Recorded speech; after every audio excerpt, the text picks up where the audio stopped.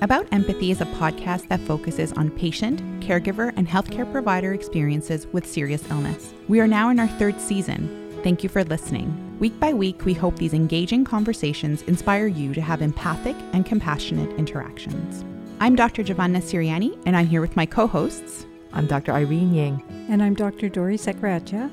We are physicians working in palliative care and psychosocial oncology at Sunnybrook Health Sciences Centre in Toronto. This podcast gives voice to the patient, caregiver, and healthcare provider experience. By reflecting on their stories, we hope to improve our practice and yours. In our episode today, we interviewed Dr. Najma Ahmed via Zoom. So just a little heads up for our listeners that the sound quality might sound a little bit different in this episode.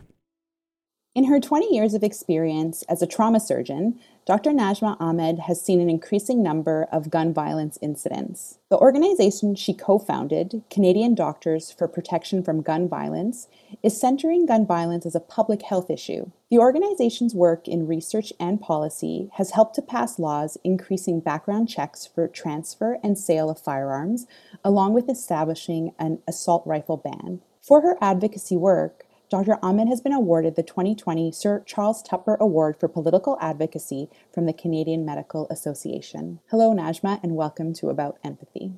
Thank you. It's great to be here. Najma, was there one defining event that prompted you to take on gun violence as a public health concern? Well, I think there were several things that happened a little bit at the same time. There was, of course, the terrible shooting on the Danforth in the summer of 2020. I would say that trauma docs across the country and trauma surgeons had been grappling with this sense that there was increasing gun violence around us for several years. But I think what happened with the terrible event on the Danforth is that the city, for sure, maybe even the country, became much more aware that mass shootings are not an American phenomenon alone and that we are all vulnerable to these things. And then I think late in 2018, after the shooting on the Danforth, the NRA, the National Rifle Association in the United States, put out a tweet in response to an issue in the Annals of Internal Medicine that self-important doctors should sort of stay in their lanes. And this prompted a gun violence advocate, Dr. Joseph Saccharin, out of Johns Hopkins, been very active in this sphere, to respond saying that, in fact, this was our lane. And I think that many trauma physicians, including myself, took this as a bit of a call to action. And we all started around that time thinking about how we could do more and better to address this issue of gun violence. Can you tell us how gun violence is an avoidable harm? Well, actually, the evidence is very, very clear that the more guns there are in our communities, in our societies, in our homes, the more gun deaths there are. Countries with stricter legislation governing civilian ownership of guns have much lower rates of gun deaths from suicides, homicides, and femicides. Canadians, I think, sometimes feel really good about our gun death rates because we compare ourselves to the United States, but really they're very much an outlier compared to the rest of the world. It's true that our gun death rates are 5 or 6 times lower than in the US, but if you look carefully at the data, our gun death rates are 5 to 8 times greater than our peer nations, like the United Kingdom, the Netherlands, Japan, and Australia. And other countries over the last decade have increased the strictness of civilian ownership for guns, regulations, and laws in response to the evolving evidence and data that has emerged worldwide that supports these policies. That's a really interesting perspective, too, because I think we always compare ourselves to the US. And so we think, hey, we're doing okay. It's interesting to compare ourselves to other nations. So I've actually never thought about it that way. So thank you for that. You're very passionate about advocacy work. Would you say that advocacy on a macro or population scale is really a form of empathy writ large? It's a really great statement. And I think that's how I see it, actually. I'm very active in this advocacy work because of my empathy for my patients. And I see the suffering and harm that comes from this and that is very much preventable, or at least to a large extent preventable. And so I'm passionate because I see how my patients suffer. A lot of people don't realize that injury from guns becomes a chronic illness. We patch up these patients. People maybe have this image that the ambulance pulls up to the ambulance bay and the patient is whisked inside the trauma bay, and then maybe people think the doctors and nurses go to work and they have surgery, and then 2 weeks later they're discharged home and they go on with their lives. Well, that's not true. These are highly lethal weapons. If patients survive, they suffer with lifelong disability, chronic pain, emotional problems. These are young people, and they very often never go back to work or go back to school because of the effect of the gun violence, the injuries have had on them. So it becomes a chronic illness. I have patients in my practice for 10 years, 15 years. They undergo multiple surgeries to save their lives and multiple surgeries and rehabilitation. They spend weeks and months and years in physical rehab and then with counseling to try and put their lives back together. And people don't understand the effect on families and communities. It's very devastating for families and communities. When I think about my advocacy work and I think about why I'm passionate about it, I think that it's in part because I know this can be avoided. And if we can avoid this from happening only once, to one person in our community, it is so important for the health of that community and for the health of that family. Najma, you hinted a little bit at this already in the previous question, but can you tell us about, in your years of experience as a trauma surgeon, a couple lessons that you've learned from the patients or families that you've cared for? Yeah, that's a great question. And you would know that our greatest teachers are our patients. If you listen to them and you really are open to learning from them, we become such better doctors and such better practitioners. What I've learned from my patients, interacting with my patients and their families, is about how much resilience that the human spirit has and how much resilience the human body has, and what the human spirit and what the human body can overcome. It's really remarkable. Sadly, I've also learned what the human body and what the human spirit cannot overcome. There's a limit, and these are lethal weapons, and they are designed to kill, and they can kill, and they do kill.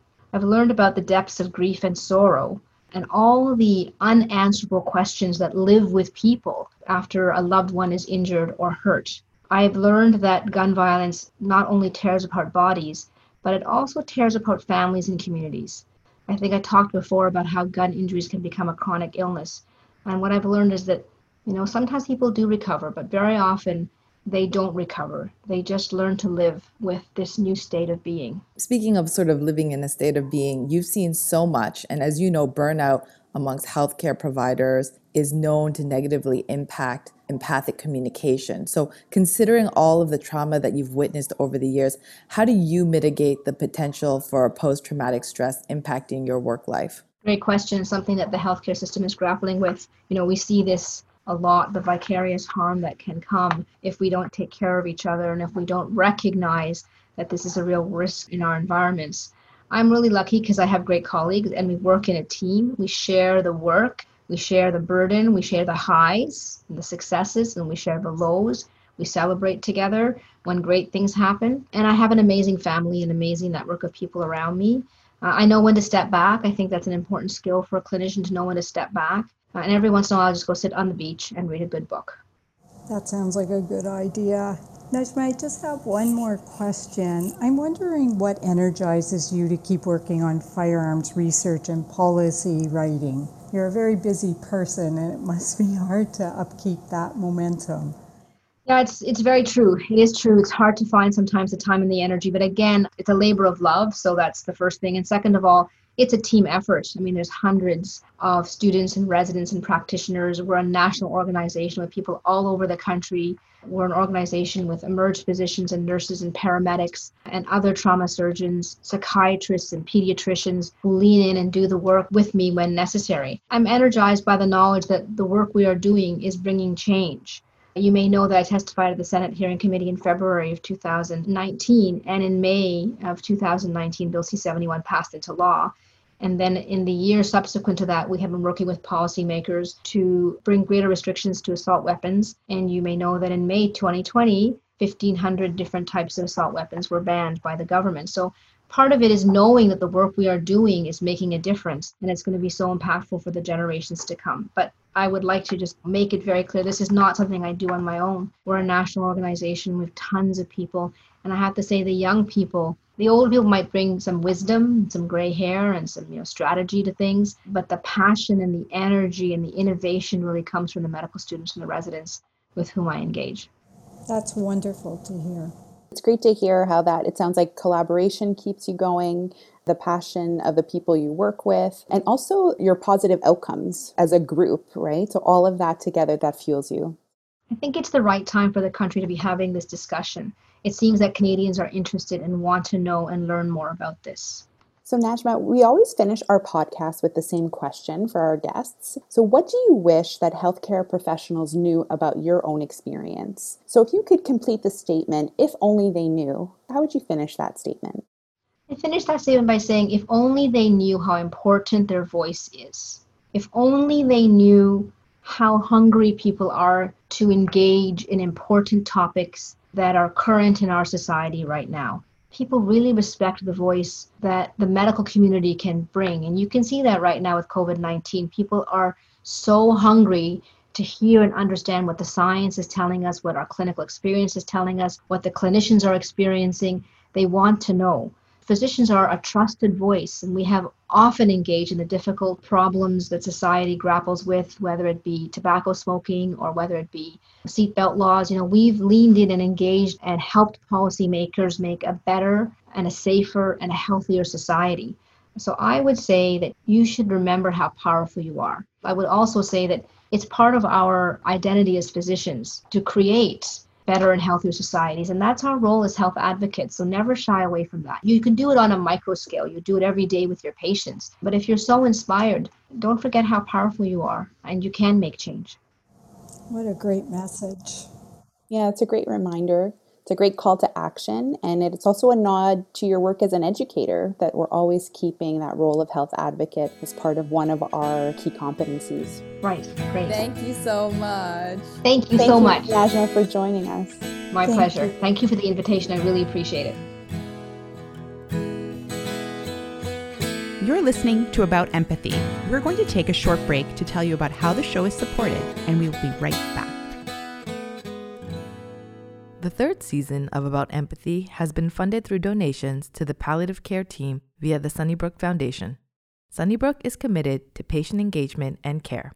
By partnering with Sunnybrook, we hope that this podcast embeds family and patient experiences in all teaching and learning. To learn more about the education initiatives at Sunnybrook, visit sunnybrook.ca. About Empathy is recorded at Wellspring. Wellspring Cancer Support Foundation is a network of community-based support centers offering professionally led programs and services to help people living with cancer and those who care for them. No referral is necessary, and Wellspring programs are offered free of charge. During the pandemic, all programs are available as online support groups, webinars, or as telephone-based supports via Well on the web. Visit wellspring.ca to find a center location near you or to access national online programming. Welcome back to About Empathy. So Dori and Irene, I thought that was a really interesting conversation with Najma. I'm really struck by her advocacy and her passion for gun control. What stood out for you in what Najma was talking about? One thing that struck me was when she talked about just the sheer volume of suffering that comes from an event of a shooting and just how it affects, obviously, if a person didn't die, how the chronic suffering, physical and emotional, but everyone that's touched that loved that person and the suffering and the trauma that come from that, I thought was a really good reminder to us of just the sheer amount of pain that can come from this unnecessary use of weapons. Mm-hmm. And it made me think we're in Canada, and she made such a good point of comparing us to the U.S. that we feel we do such a good job. But when you compare us to outside the U.S., we're not doing as well as other places. And it's a real good reminder that we still have work to do, I think. Mm-hmm. Yeah, and I really appreciated that she said that her advocacy work really stems from that empathy for her patients. Yes. And then for the families of loved ones that are impacted by that gun violence. And so it starts from a micro place, from that sort of one-on-one empathy. Yep. And then it becomes more macro in its impact and scope. Yeah. So I really appreciated that. I thought that her point around the fact that, as physicians, and I think probably this extends to other healthcare professionals as well, that in the public, our opinion is still very much, valued, and the importance of advocacy as one of our professional roles. I needed a reminder of that because, to be honest, I feel like in recent years, I haven't been doing a great job with that. I think earlier on in my career, I was a little bit more passionate around being vocal around issues around injustices and, healthcare. But then I kind of reached a point in my personal life where I think there's an emotional toll that comes with being an advocate too, because when you're being an advocate, you're making yourself vulnerable, right? You're putting yourself out there for criticism, which is not necessarily a bad thing, but you need some emotional bandwidth to be able to take that in. I just hit a point in my personal life where I wasn't able to do that, but the reminder that advocacy can take many forms. It can take, a macro level, or it can take a micro level in sort of more of your everyday encounters. And so that was just a nice reminder for me that, what I'm doing still right now, even though it's on a smaller level, can still matter. And then there will come a time in my life again where I have that bandwidth again, and I can go back more to like a public platform. And it's not like an all or nothing thing. I've heard you describe it, Irene, in a really interesting way. I think you described it as emotional space, as having the emotional space to take on more of that public type of advocacy. Yeah, it's hard. I think people forget, especially in this social media, digital world, that there are people behind these advocates, right? There's emotions. And I think oftentimes, it's easy to send out a tweet or just post something and forget about the fact that there are people who are living just day-to-day normal lives. We wouldn't say a lot of the things that we say on the internet face-to-face in person. And so, again, I'm not saying anyone is right or wrong, but I think that it takes a different sort of emotional strength to be able to work through all of that.